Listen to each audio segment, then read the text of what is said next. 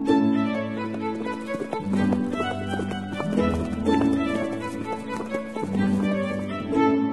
listening to Nick Luck Daily. This edition is brought to you by FitzDares, by the Racehorse Owners Association, and by Thoroughbred Racing Commentary's Global Rankings.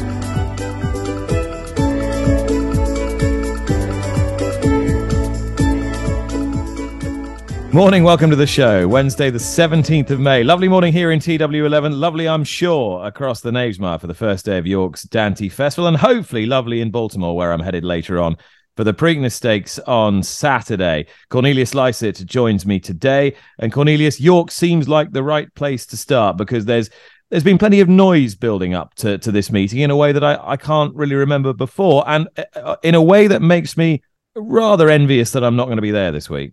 I think for the flat racing connoisseur that wants to go to a week which is a great occasion and a great and provides a great deal of good sport, this week is probably the week of the whole year. And I'm slightly in the same boat as you, but really looking forward to trying to crack these handicaps and seeing whether Sir Michael Stack can have a good week with his classic prospects, whether Highfield Princess can finally get past Creative Force, whether the successors to Stradivarius can come up in any sort of trumps in the Yorkshire Cup on Friday. So lots to look forward to. A lot to look forward to. I've been speaking to the head of marketing, James Brennan, about the week at York and picking out some of the key themes and some of the key aspirations for the racecourse. This is what he's had to say. It's dawned glorious above the Knavesmire here on Wednesday morning, and lingering chance of a shower through the week, but substantively dry and starting to feel increasingly warm. So we're looking forward to seeing those superstars, both potential and existing. The York Race Committee have put the money down, 1.425 million, up a six-figure sum from last year's staging of this festival. So we're delighted at the entries and the declarations that seems to have attracted.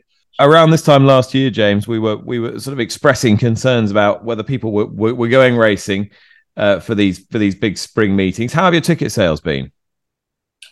I think we'd use terms like solid. We recognise that there is a pressure on finances of everyone's budgets, and also that means people having to work quite hard.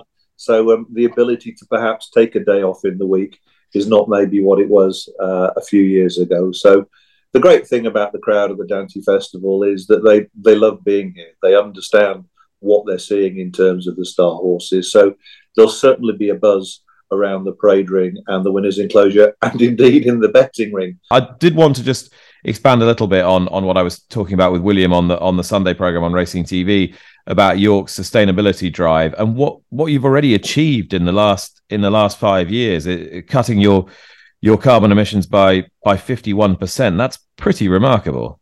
It is. It's a great testimony to the work of Gavin Patterson and our facilities team. Gavin started effectively at the back end of 2017, which is why we've picked that as our benchmark. Plus, of course, there was a couple of years there in the middle when life was a little unusual. But yes, a 51% reduction is a terrific achievement, but it's only a start. The commitment is net zero by 2040, and I'm sure many of the listeners to this podcast will understand the significant difference between net zero and carbon neutral. In simple terms, net zero is the real deal, and that's what we're aiming for. But that'll need a lot more work. In the next 20 years, can I envisage solar panels being a lot more prominent on the racecourse as we keep redeveloping? I think that's an opportunity for us. And it's not just those carbon emissions. It's, as we all learned last summer, conserving water is really a crucial thing for those of us who rely on grass growth. So we're fortunate that we've invested in the 2 boreholes that go underneath the car park and provide the water for irrigation. Might they in the future provide grey water in the stands? Might they even produce drinking water in the future as technology advances? All of those sorts of things we're saying with this strategy we need to do, and we're open to finding those solutions. Biodiversity, a wildflower meadow is growing under the grass across at Stableside as we speak. So lots of different initiatives, but thank you. Yeah, we're proud of where we've got to, proud to have made that commitment, and looking forward to the next 20 years of work at it, because it has to be done. And finally, James, obviously one of the big challenges for any racecourse, particularly one that welcomes a lot of people on a pretty regular basis through the summer, is to make sure, yes, your prize money is good and you're right to trumpet that, but also that your consumer experience continues to improve. What have you done this year to make sure that York's patrons are looked after even better?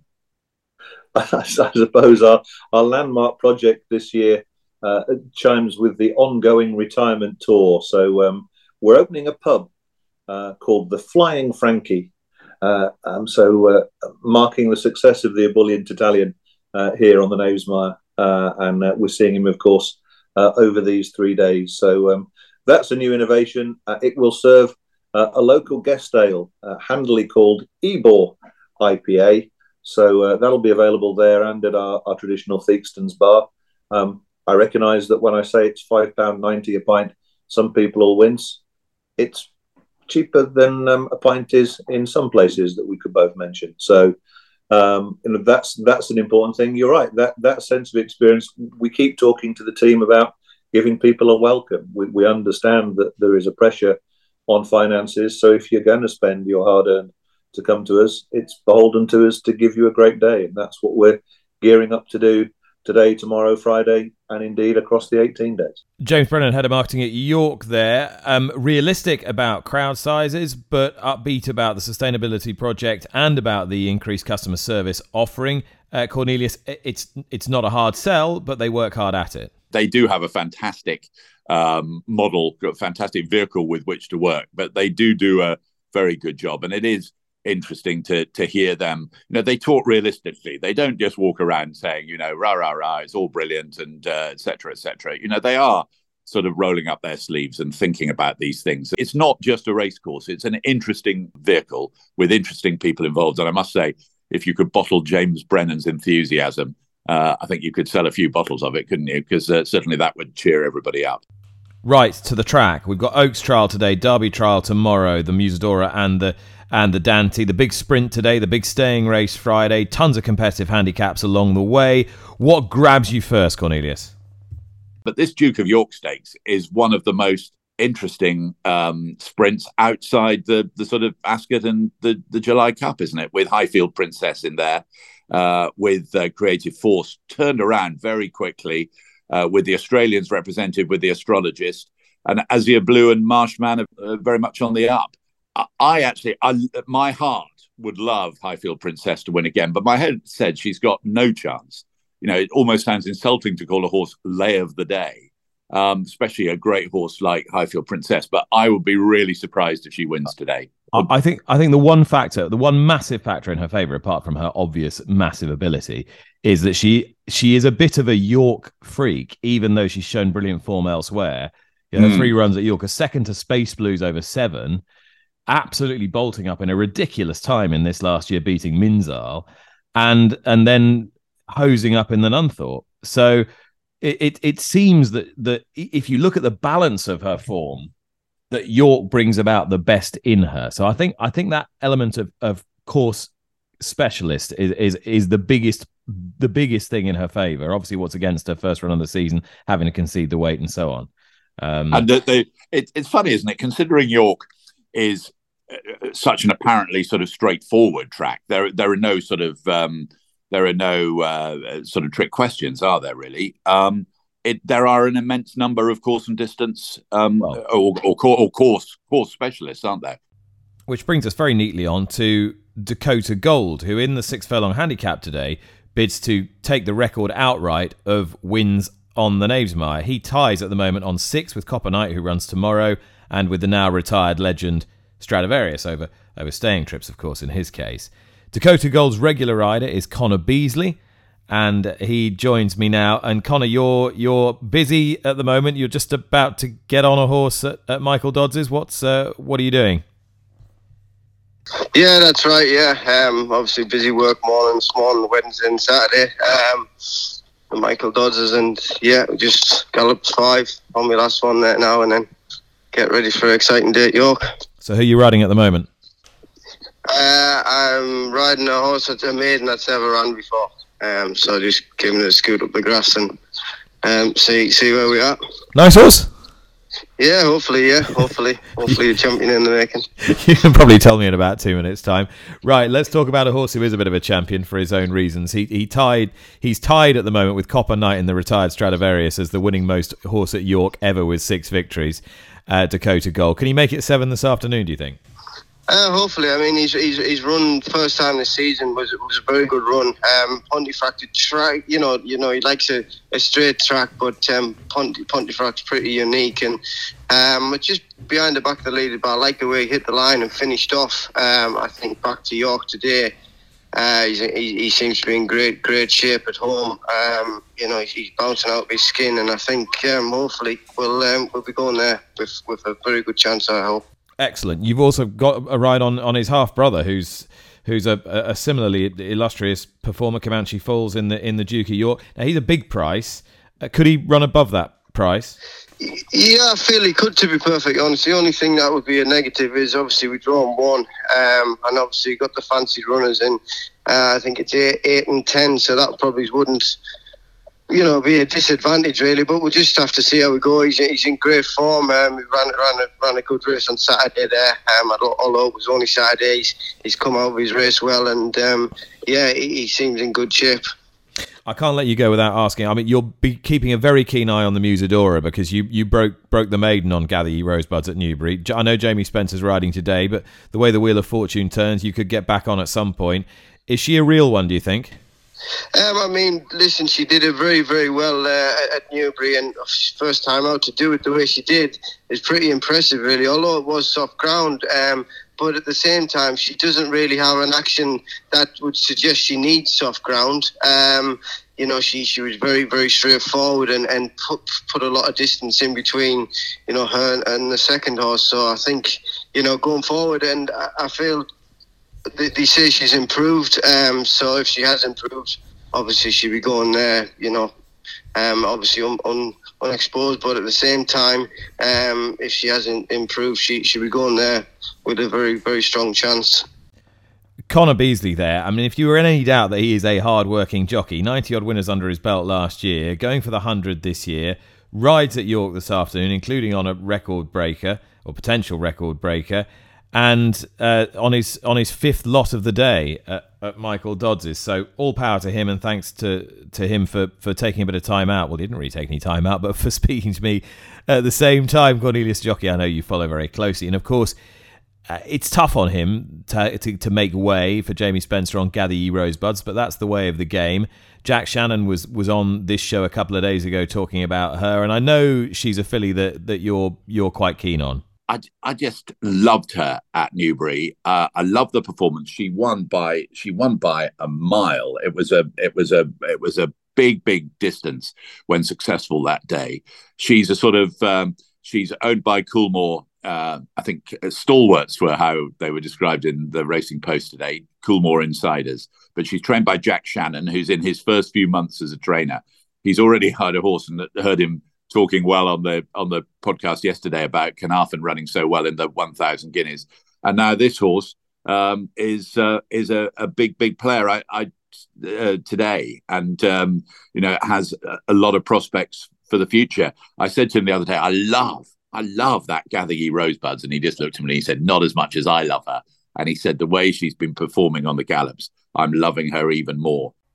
All right, well, loads of highly touted names going for tomorrow's Dante. One of the horses you maybe haven't heard quite so much about is Dancing Magic. You should have done. He's running plenty of good races, but he's still a maiden. He's trained by Roger Teal, the man perhaps best known for training the brilliant sprinter Oxted and others.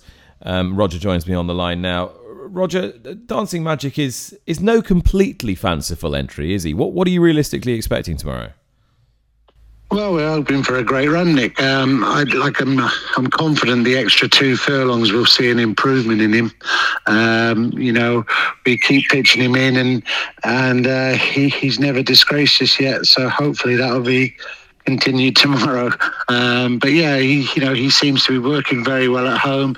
He's showing a lot more in his work now after running in the Craven than before the Craven. So fingers crossed he can run a big race. It's not like you haven't handled good horses before. You've had Guineas runners-up, you've had July Cup winners. You know what a good horse is. Is that why you've kept pitching him in deep, or has it sort of rather unfolded organically, if you like? Look, he was very unlucky not to break his maiden last year, and if he hadn't, if he had a win behind his name, then obviously he'd get more respect. But he was just nabbed at Newbury, but like I said, he's run to a very high level, he pleases us at home, and I've only got a couple of horses like him, and whereas Aiden's probably got 50 like him, so it's. But like I say, I think he deserves to take his chance. His owner's very enthusiastic about having a go. So, we look forward to running him. Tell me a bit more about the owner. David Fish, he's had loads of horses throughout the years, and he's very enthusiastic. He breeds a lot, and like I say, he's like anyone. He's dreaming of that very good, getting a very good horse, and hopefully in Dancing Magic can sort of get us down that road, And you've got him in the St James's Palace over a mile at Ascot. You've got him in the Edward the 7th as well, over the mile and a half. You haven't at the moment got him in the Derby. He's in the French Derby. He's in the French Derby. Look, the English Derby is, you know what it's like there. Because he wasn't entered at an early stage, costing a lot of money to enter him. We're obviously, tomorrow is our first test over a mile and a quarter. If we get it, then we can look to go upwards. If he doesn't stay up for any chance, then obviously, we'll keep him at a mile. But I'm very confident that he'll appreciate that step up in trip. It's not impossible. You'll have had a winner or two before we get to the Dante at York, because you've got Coraggio Tip to Win's brother, who looks a really exciting prospect for Anne Cowley, and you've got When the Dealing's Done, who's we know is a smart horse, running in the early race tomorrow. Do you rate both their chances? Yeah, Coraggio, he was quite exciting last year. He broke his maiden well at Leicester, had a good field behind him. Probably didn't do the best by him by running him in the Horace Hill about 10 days later on, and the ground went very testing. He ran a solid race, but it probably was a bit too soon for him. So we've let him mature over the winter, he's pleasing us at home. So hopefully he's trained on, and he can go and run a big race today. Roger Teal, who with a relatively small team could have a pretty decent week. Dancing Magic's a big price for the Dante, but he's rated in the hundreds. He's more than entitled to take his chance. Had to go an awful long way back to find another maiden to win the race. Answers on a postcard, please. I couldn't find one in recent history, but if you know of one, send me a tweet at Nick Luck. Cornelius Lysaght back with me. Cornelius, the big Derby trial tomorrow, the Dante Stakes. Where are you looking most closely? Yeah, well, the intrigue continues, doesn't it? Because of Sir Michael, the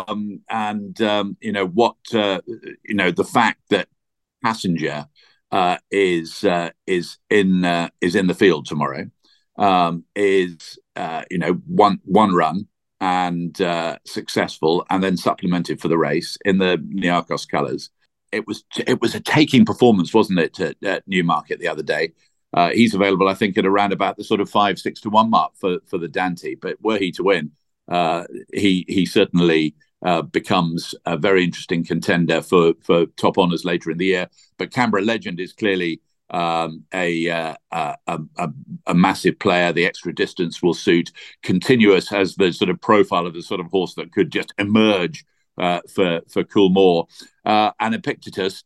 Well, they don't seem. One minute they won at Epsom the other day, didn't they? And at one stage they seemed to be saying they weren't planning to go for Epsom. Now probably more France, and now this is going to help them decide what they're going to do. But clearly with Frankie Dettori riding, that's a fascinating contender tomorrow. And Flying Honours is in there as well. The fact they bet 4 to 1, 9 to 2, something like that, the field. probably reflects just what an interesting little race it is tomorrow. And before we turn our attentions elsewhere into other parts of the globe, anything else really grab you that you feel a burning urge to talk about today or on any other day of this York Dante Festival? I'll tell you, there's a trainer in Yorkshire called Adrian Keatley, who's had a winner, I think, at the last two Dante meetings at York. And he has a runner in the 5:15 today called Kievar, which won the race last year. Tom Marquand is riding it. It's £2 higher than a year ago.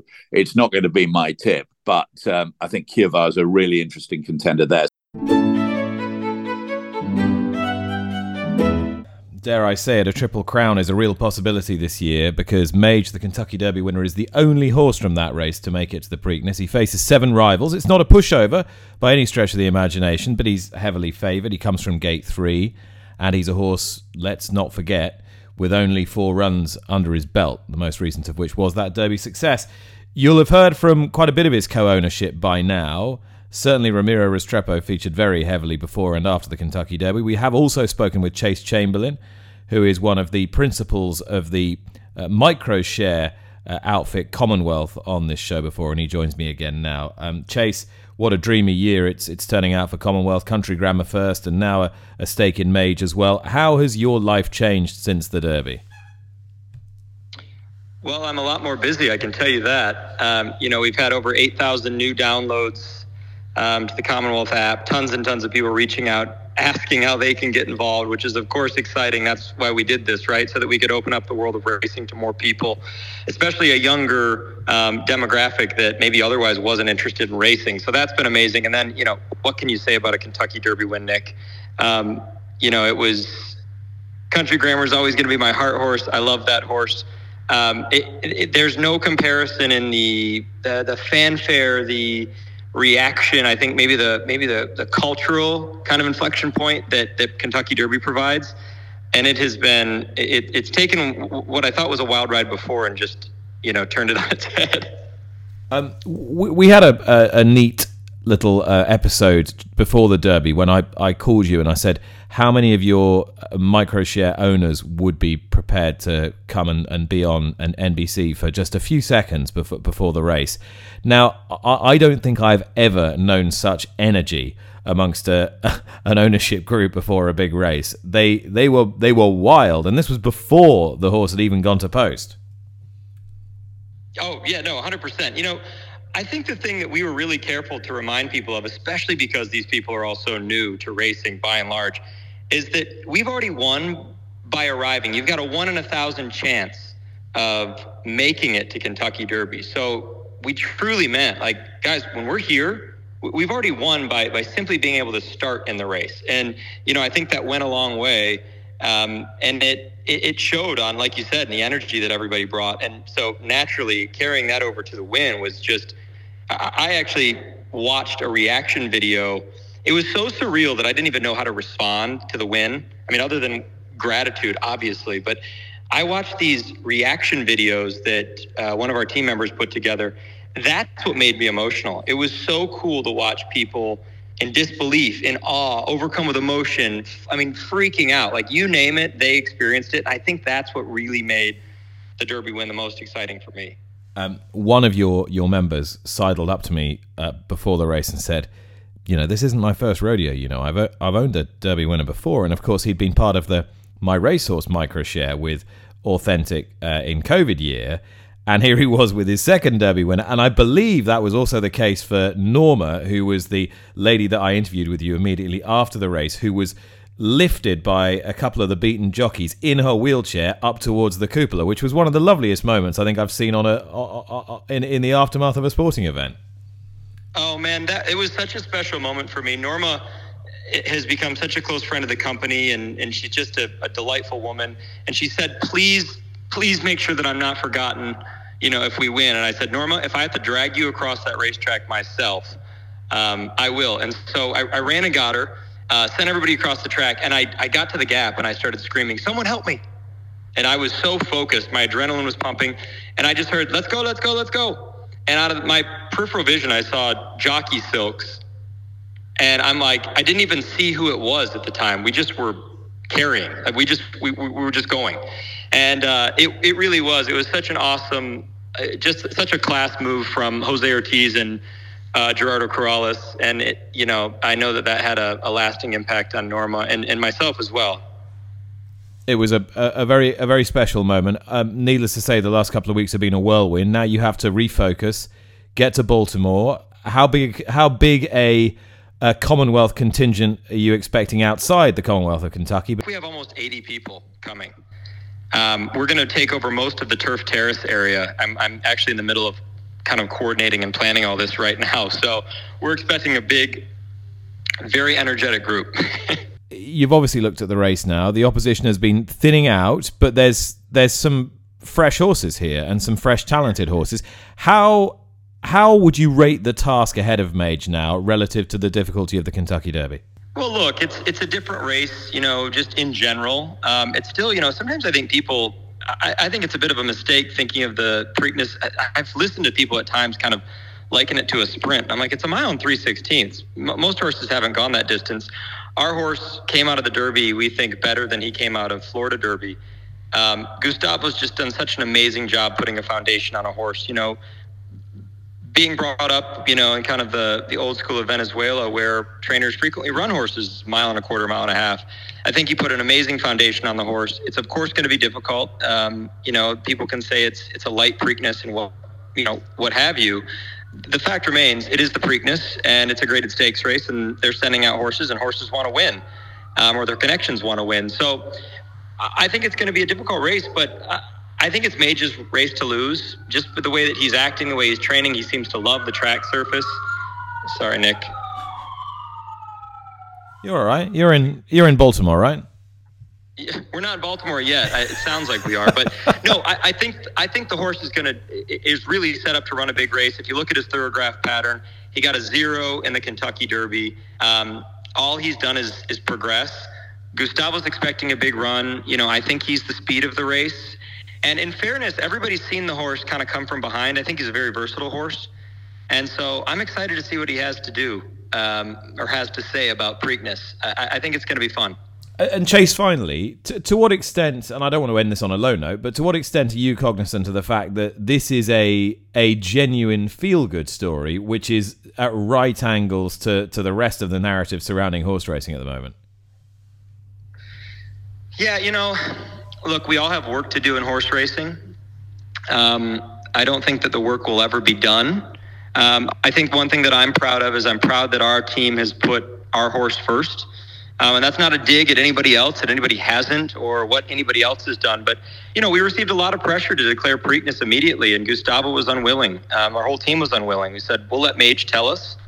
And, I think we're racing maybe as the greatest, strides to make is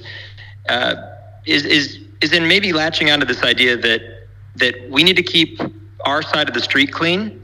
And if people maybe would spend a little bit more energy doing that, maybe it could be better for racing as a whole. And again, I think subscribing simple solutions to complex problems never works very well. But one thing that I can say for certain is that Gustavo and team have put Mage first.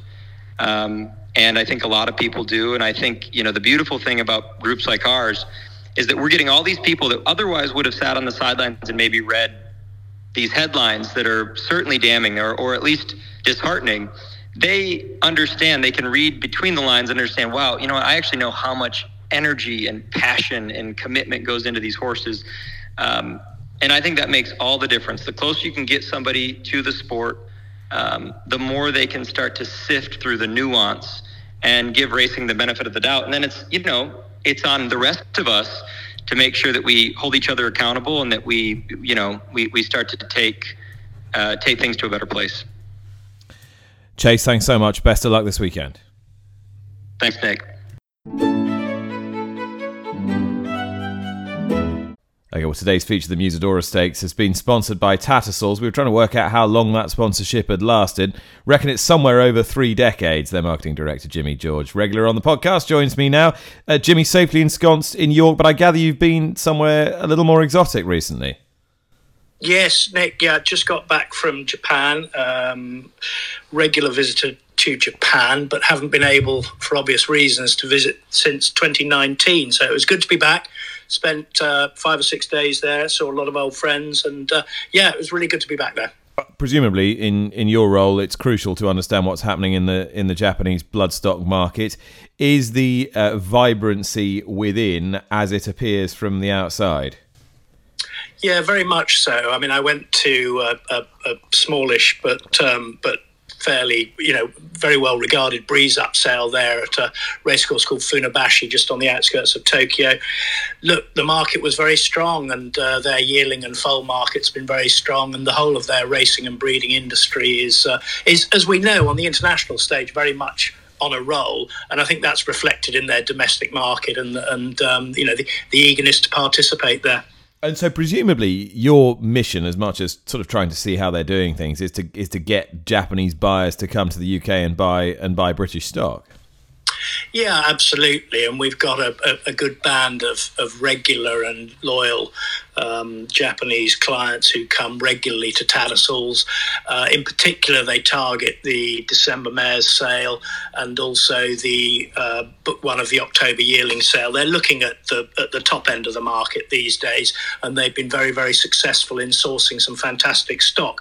But weirdly, having said they target the top end of the market, one of the recent success stories is the dam of well-known globe-trotting Group 2 winner Bathrat Leon, who hopefully may come over to England at some point later this year. And his very shrewd breeder, Ken Mishima, bought the dam of Bathrat Leon at the July sale a few years ago for 8,000 guineas. So it demonstrates that there's value to be found everywhere in the market, but also the Japanese are very cute at sourcing this stock. Every time you come on, you tell me one of these infuriating stories, and I always just think, why wasn't it me? But anyway, one day. You're at York now, from Japan to the Knavesmire. It sounds like a beautiful day there. This has been a very long-standing sponsorship, the Musadora sponsorship, hasn't it? Yeah, I think so long that I can't really remember when it started, but it's well over 30 years now, and it's very much a part and parcel of the Tattersalls UK and Ireland sponsorship portfolio, and one of the highlights. It's very much.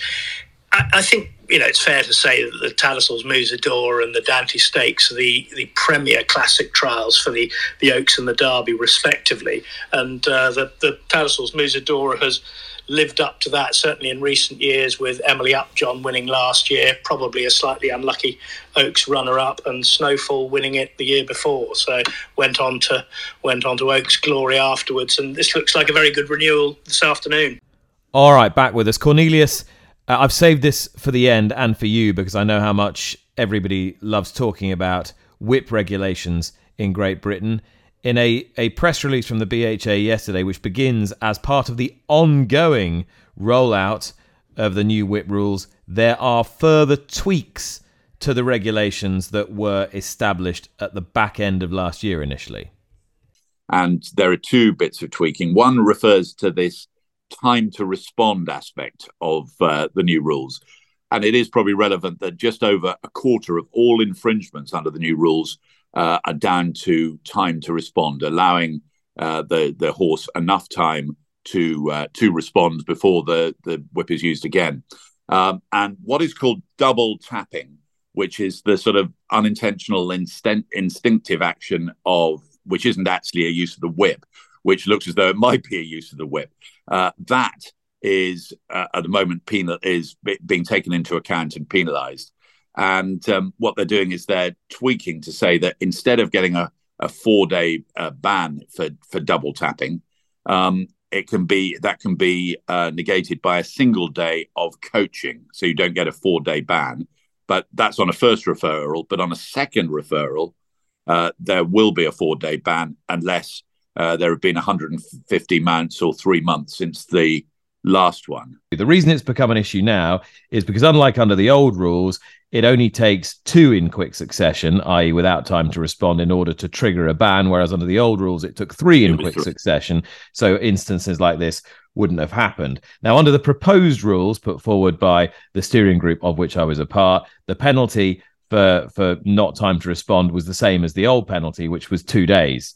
Doubling to 4 days in Class 1 or 2 races. When the jockeys went in for the horse trading after the backhand forehand Schmozzle at the back end of last year before Christmas and asked for greater clarity and greater penalties in order to get that clarity.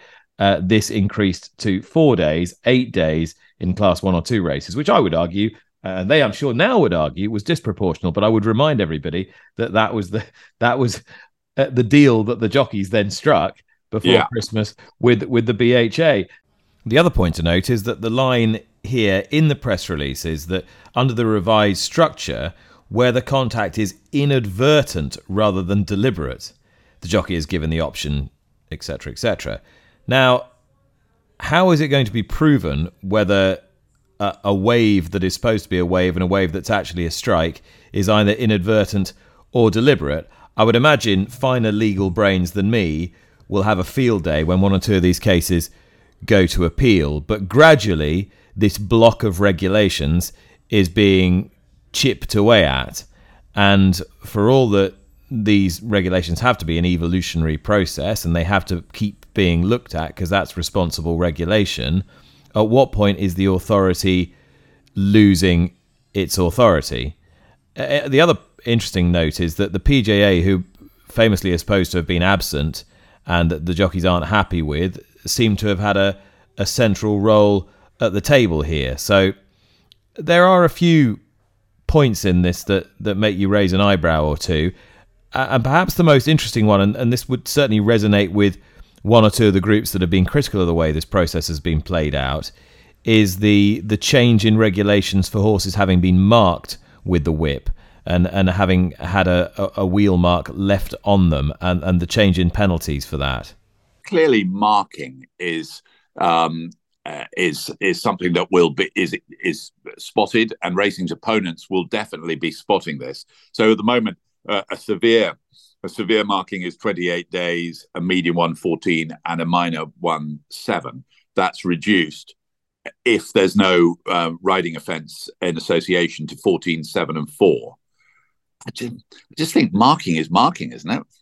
Well, yes and no. I mean, the contention, and the correct one, broadly speaking, is that some horses will mark more easily than others, but that's not really what's being introduced here, it seems. It seems as though this is more about whether you've committed a concurrent offence at the same time. And there is a recognition within the press release that a lot of horse sports will penalise, irrespective of another offence having taken place if a horse is marked. And it's very difficult to argue against that, given the current narrative that the sport is trying to put out there. So I think this is, for the reasons you've said, going to arguably be problematic from a communications point of view. All right, onwards, Cornelius. Have you got a tip for me for today? Yeah, can I just quickly before that the Heron Stakes at Sandown last night, slip of the pen for the King and Queen. I think there was quite big hope that this horse would win. Ended up finishing in third place, having been a bit slowly away since the coronation. I think on the flat there's been a fourth, a second, another second, a winner, a sixth, and a couple of thirds. The winner was actually quite nice at Nottingham last weekend. A horse called Serried Ranks, trained by Rafe Beckett. Sorry, Rafe Beckett. I did have to tell Rafe the other day that I always write his name on everything when I write it down as RAEF, because otherwise I'm inclined to suddenly say the other word, and he doesn't like that very much. But trained by Rafe Beckett, Serried Ranks. But I think that the racing would just love for one of these horses to come up with a really nice performance, to really get the bandwagon rolling going into one of the big events. All right, what about some advice for us? Yeah, let's go to York and the Duke of York Stakes at 3 o'clock. The 1895 Duke of York Clipper Stakes, to be absolutely precise, Group 2. And although my heart is saying Highfield Princess, the head is saying Creative Force. Number 5, Creative Force, will win this for Godolphin, Charlie Appleby and William Buick. Best of luck. Okay, Cornelius, thank you very much. Thank you very much for listening. I'll be back with you from Maryland tomorrow. That was Wednesday, May the 17th. Bye-bye.